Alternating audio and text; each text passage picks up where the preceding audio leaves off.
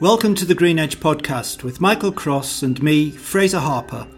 This is our weekly update for the week ending 31st of March 2023.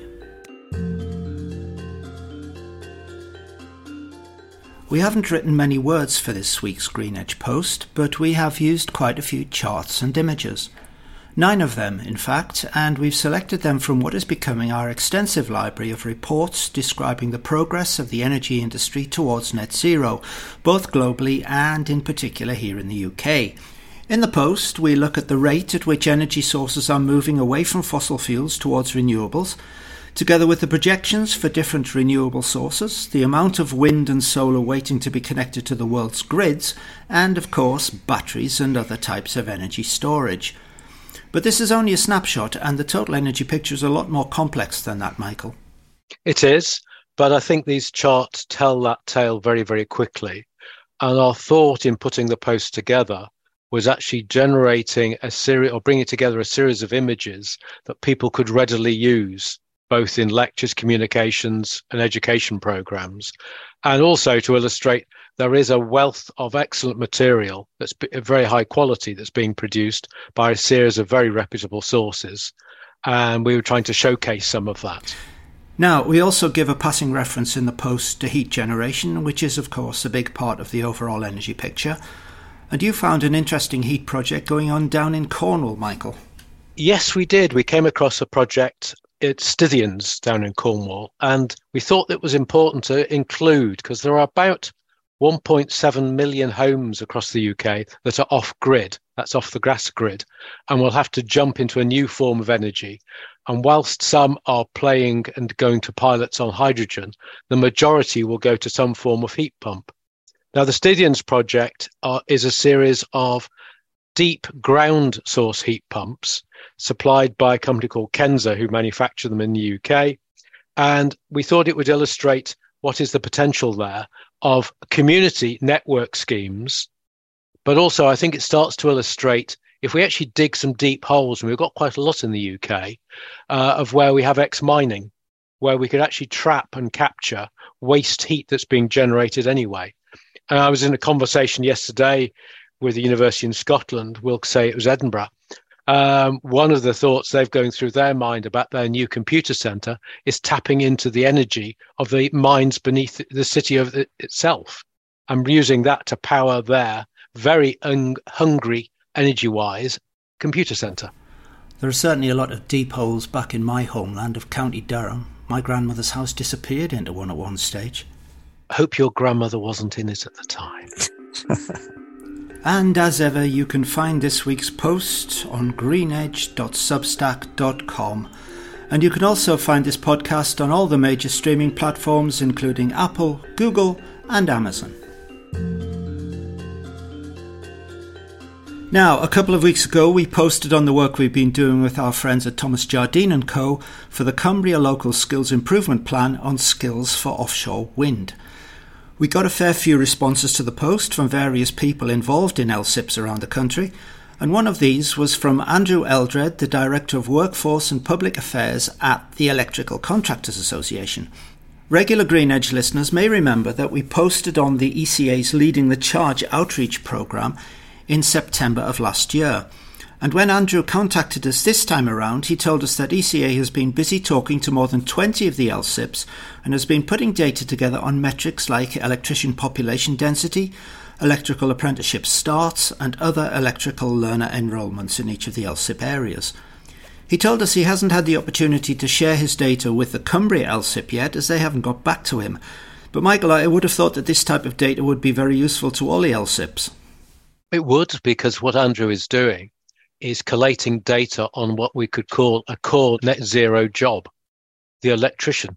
It is as fundamental to the installation, maintenance and operation of much of the net zero technology as we'll see it in buildings, in our homes, on the roadways for charging cars and the like.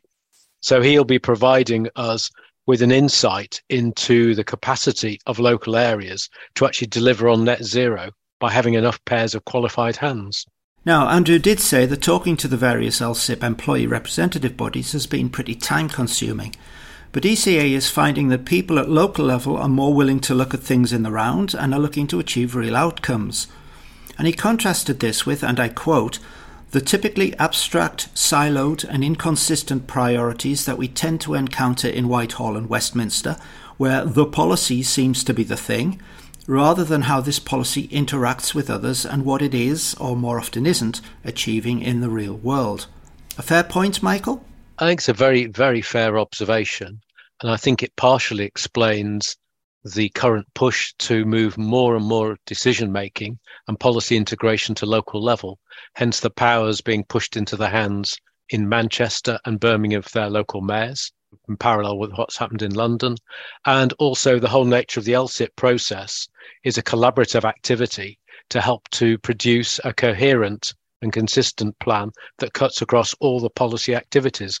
And one of the things we've been trying to do on the Green Edge is pull together different aspects of different government policies that impinge upon the green agenda, i.e. free ports would be one of those, investment zones, then the raft of research projects which cut across both of those two types of investment areas, along with other policies as well to replace boilers, to prevent the use of cars beyond a certain date and the like.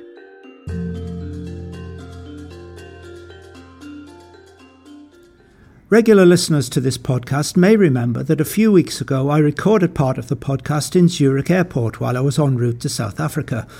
Well, this is where I've been ever since that time, and I've been doing my bit for the Green Edge from my base in Cape Town, as well as taking a few forays along the Western and Eastern Capes to drink some wine, partake in a braai or two, and talk to a few people about the net zero situation over here. Many listeners will know that a big issue in South Africa is load shedding, that's scheduled power cuts to conserve electricity, which has been going on for quite a few years now. And when I arrived at the end of February, a sensational interview had just gone out on the nation's TV with Andre de Ruyter, the outgoing CEO of the state electricity company Eskom. The interview has caused all sorts of ructions here, all the way up and down society, and de Ruyter himself has reportedly gone into hiding. Now, I'm not going to get into the politics of it, but I will be writing more about what I've seen when I return later in April. But for now, here's a very small snippet from the interview in response to the interviewer Annika Larsson's question about why a just transition from coal to renewables is taking so long in South Africa. The quickest energy that we can today deploy is wind and solar. We can remove the obstacles to growth, so the economy can recover. 56% of South Africa's exports are at risk of the so-called CBAM, Carbon Border Adjustment Mechanism, or essentially just a carbon border tax. Now, this is pretty existential, and I've had calls from large manufacturers and large minerals processors desperately asking me, do you have green energy available? Because we are going to lose market share if we don't start now. And the lack of response from government, frankly, I find rather puzzling in the face of such a huge risk to our export industries. Then you look at the environment. 29,000 people die prematurely every year due to ambient air pollution. I didn't know. And we are somehow okay with it. Personally, I've got a big issue with that. What would you say to the next Eskom CEO? Don't have a personalised mug.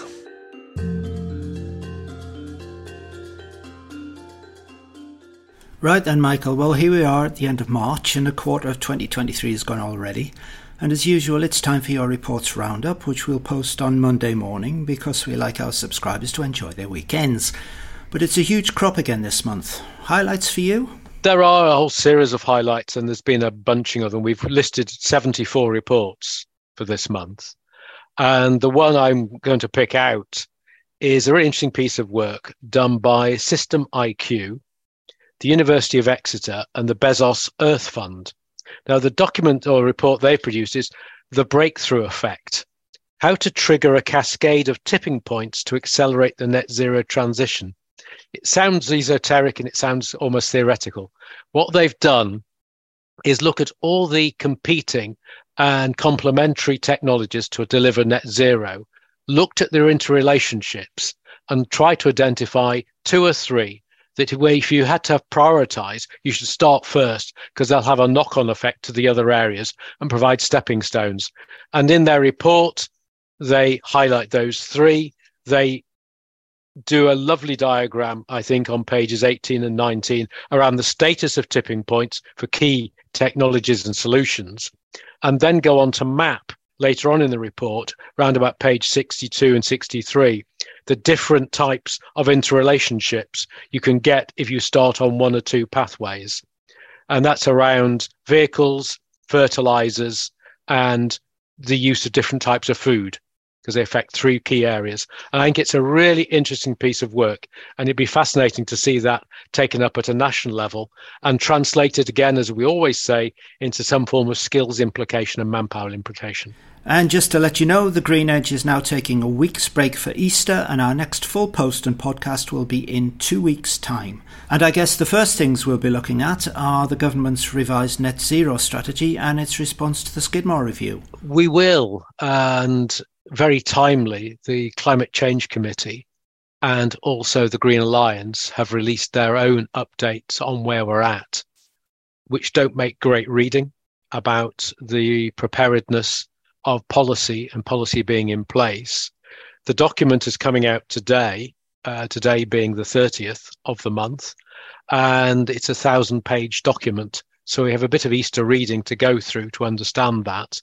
But the first airings of it are not overly enthusiastic. There is no attempt, it would appear, to match anything on the scale or direction of the Europeans or the Americans in their two major pieces of legislation to unleash the potential of the net zero to drive the economy and take us towards net zero, which is a great disappointment. But I might change my mind after reading 1,000 pages over the next few days. I hope there's a good executive summary for me. With a few good infographics as well, hopefully. Thank you for listening to this Green Edge podcast. This podcast series accompanies the Green Edge newsletter, to which you can subscribe at greenedge.substack.com. The Green Edge is produced by Blue Mirror Insights.